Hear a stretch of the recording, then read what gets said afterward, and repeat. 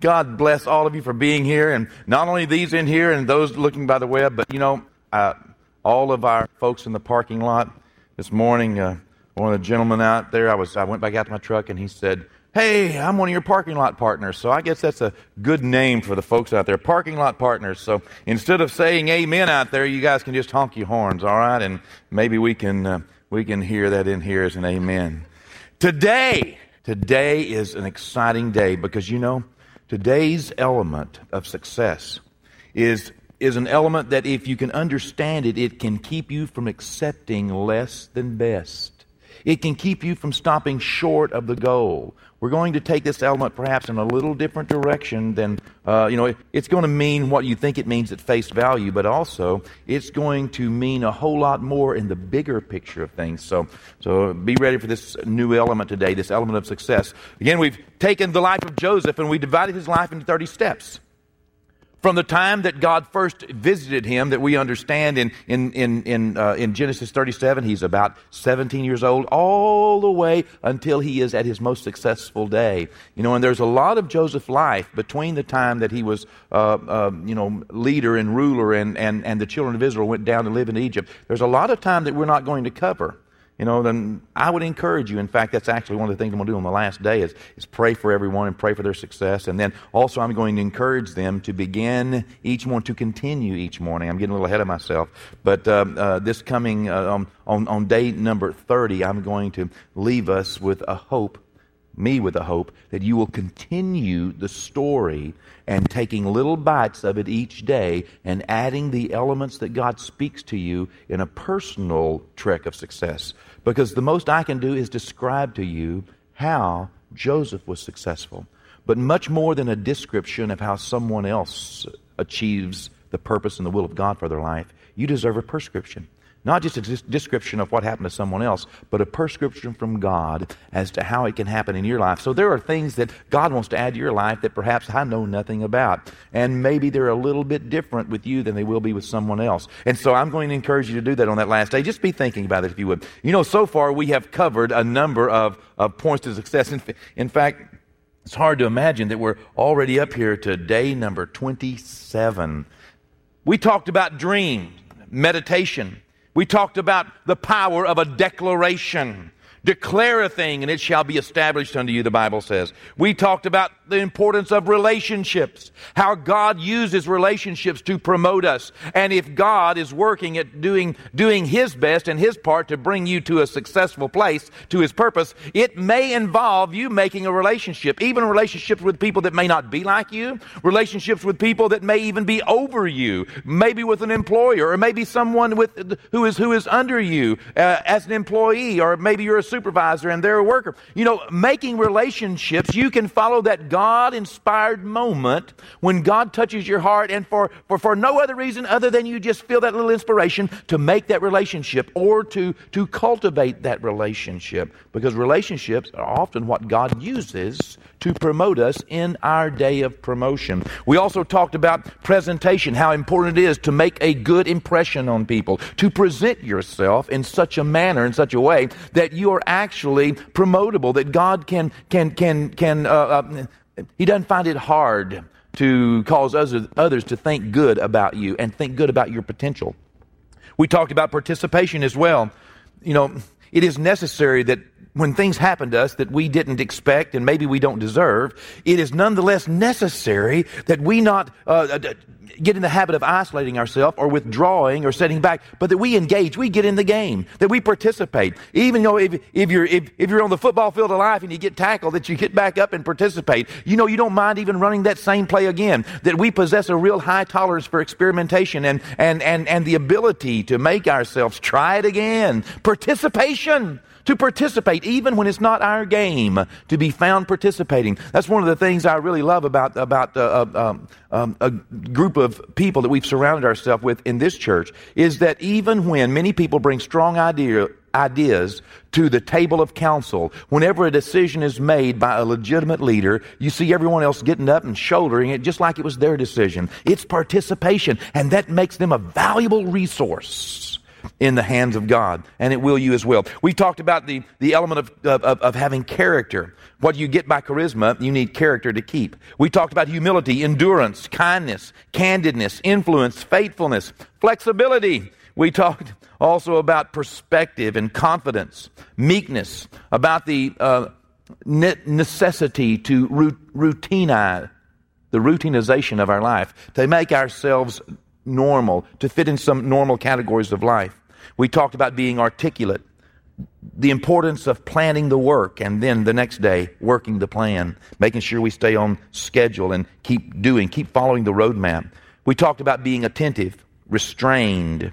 We talked about also how struggle is a necessary moment in our life. Many times it is necessary to resolve the conflict and to manage. Struggle sometimes brings us to our best. It's like it's like birth, bringing birth to a new child. Struggle is one of the elements of birth.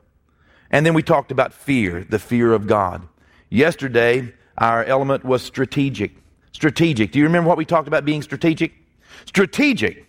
For example, well, we talked about how close someone who is strategic and who thinks ahead and who plans ahead for different contingencies so that they can, have the advantage. We talked about how close that was to manipulation. It is only one element away from manipulation, and that is the motivation, the intent. What motivates you to do this? Is this a God thing that's motivating you to be prepared for the future and for the contingencies, or are you just doing this for $1? You remember yesterday we talked, and I don't think we got this on camera, so I want to just go over it just a moment because we shared this afterwards. In fact, some of the more meaningful moments have been, just right before and just right afterwards. For those of you that have come and gotten to hear those little extra tidbits at the end, because there's no way we can get it in these 20 minutes. But yesterday we talked about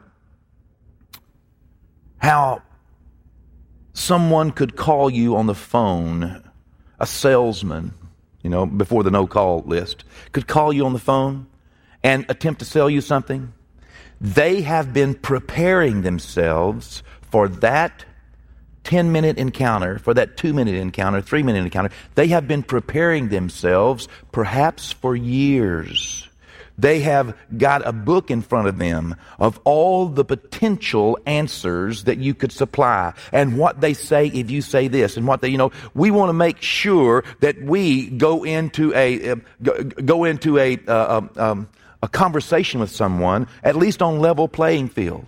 And you're not on level playing field whenever someone else has prepared and been to school and has counseled and has already lived through every contingency that you could offer, and they have planned how they can trap you anyway. They have planned how they can overcome every one of your answers. They've already planned that. You see, they've been very strategic, but it's just for $1. It's more manipulative, and it's to get you into a place where you are at great disadvantage, and they have all the advantage. They have planned that encounter. It's like us witnessing to people. We have a witnessing program. Our witnessing program, we have been planning for years to make that 2 or 3 minute encounter with that person that does not know Christ. And we have developed a plan that almost no matter what they say, we have a plan to answer that and go ahead in our pursuit. We have the advantage, and that's why we're so successful in leading people to Christ. Make sure that you add this element of strategy to your life. But also make sure when you go into a situation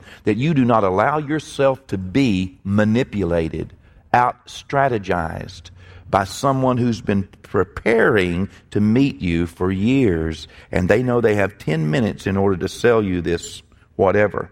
Make sure that you're not manipulated. If you find yourself being manipulated and someone else a whole lot more prepared than you are, just excuse yourself, okay? Move away from that, go home, get prepared, and come back if necessary, but just don't be manipulated. Today, the element we're adding to our life today is the element of patience.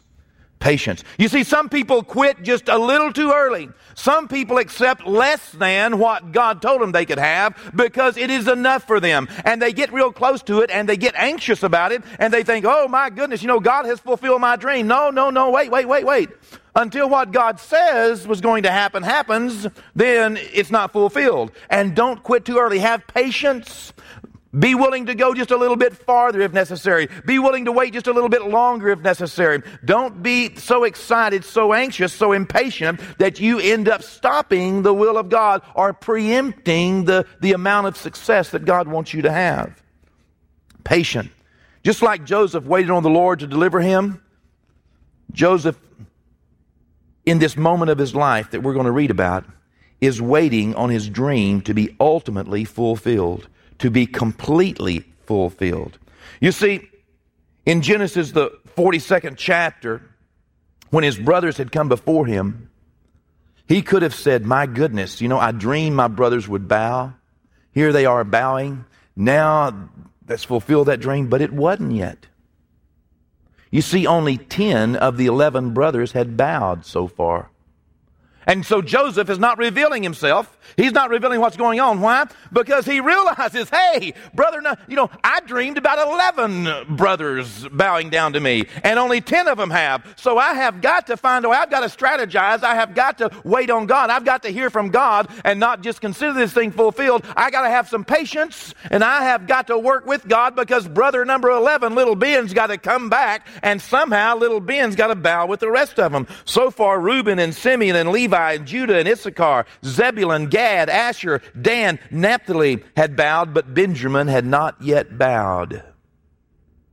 Even though perhaps Benjamin was the most willing. Yet the dream had not been fulfilled. The dream had not been recognized. It was so close, it could have been mistaken as the will of God. But God is the one that will tell you when His will has been accomplished. In Genesis, the 42nd chapter, in verse 20, this is what Joseph says. And bring your youngest brother to me, so your words will be verified, and you shall not die. Bring your youngest brother to me. You got to bring the other boy, because it's not yet fulfilled. Not yet. Patience. That's that patience factor.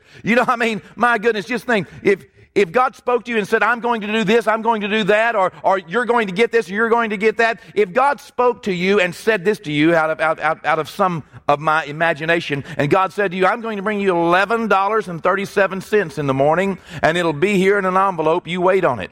Well, then if you get there in the next morning and there's $11.36 there and not 37, there's $11.23 there and not 37, then let me tell you something. You need to remember, He said, wait on it, okay? You just sit right there. I promise you that if God spoke that, God will bring it to pass. He knows how to count. He knows the difference between 10 and 11. He knows the difference, okay? And we need to understand that God did not make a mistake.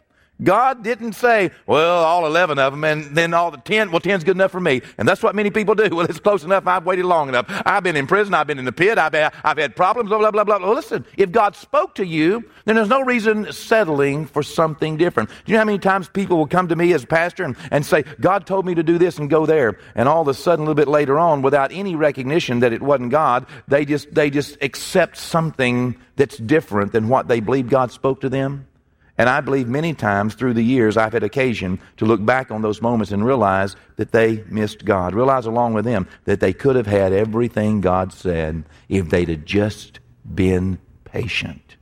Patience. Be patient. God has a plan for your life. And less than God's plan is not God's plan. Less than God's will is not God's will. Less than a fulfillment of God's word is not God's word. Neither add to nor take away. And the truth is that what we do while we wait on God can determine just how long we wait. What we do while we wait can determine how long we wait. You see, we've got to keep working the plan of God and not substitute our plan because we're impatient or because we're tired or weary. You think it's bad now. Believe me, you can make it worse. Be patient. Joseph did not want God to have to guide him back into the pit, back into the prison, or back into Potiphar's house from his position, just so he could get this thing all started again. Wait on God. Wait on Him. In fact, in Luke, the 21st chapter, and in verse 19, the Bible says, in your patience possess ye your souls. You know, that's where you are in control. You possess your mind, your will, your emotions. You are still in control when you are patient. Patience. Be patient. Wait, I say. Wait upon the Lord. Able to keep from jumping the gun because of weariness, tiredness, or simply because you think that there's something, that this is enough. Let's make our overcomer's confession this morning. Are you ready? Let's make this confession. Let's make it strong, and let's let it sink down in our hearts. We've only got another 3 days after this, and I'm wanting this to be a part of your life. If not this confession, then another confession, which means something to you. Let's make it together. Through Jesus my Lord, I am more than a conqueror. I have the spirit of wisdom and revelation in the knowledge of God. My spiritual eyes are being opened so that I can understand my calling, the wealth of my inheritance, and the kingdom power available to me. I am the temple of the Holy Spirit. No unclean or impure thought can captivate my mind. No sickness or disease has a right to my body. No unholy spirits can seduce or deceive me. The Word of God is my meditation and my answer. I commit myself to God. He causes my thoughts to become agreeable with His thoughts. Because of this, everything I put my hand to will prosper. God has a plan for my life. He will succeed, and I am going to participate. What can you do about your day? You know, each day as we come to this point and I give you some little encouragement about what to do about your day, I trust that you're not just doing it that day and quit doing it the rest of the days. What can you do about your day means this. What can you do to put this element into practice in your life? On the very first day when we did the element of dreaming, of letting God inspire your imagination, I encouraged you to go out and begin to tell other people about, actually it was day number 3 on declaration. Begin to tell other people about what God was going to do in your life, or what God had spoken to you, or what your hope was. That if you had a bad relationship, a bad marriage, for example, or if your job was difficult, and maybe your business wasn't making it too well, and you dreamed that it could be better. You felt as though that things were God wanted this to change. And then you meditated on it, and you understood that this was really the will of God, that this was something that wasn't just your own imagination, your own carnal appetites, but this was something that was really God. It was in agreement with His Word. We find it out through meditation. We weed out what's us and what's Him, and then you come to the point of declaration. I encouraged you on that third day to declare your dream, to declare what God was going to do. I trust that that's not the only day. Many of you told me that, hey, I did. I told somebody what God was going to do. I trust that wasn't the only day that you did that. When we get to this, what can I do about my day? I want to encourage you that you can do any of these things to add and to strengthen these elements in your life.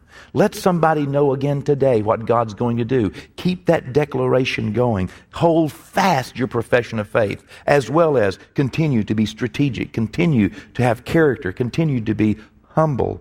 And this day, what can we do about being patient? Well, it's not always best to share what God's speaking to you.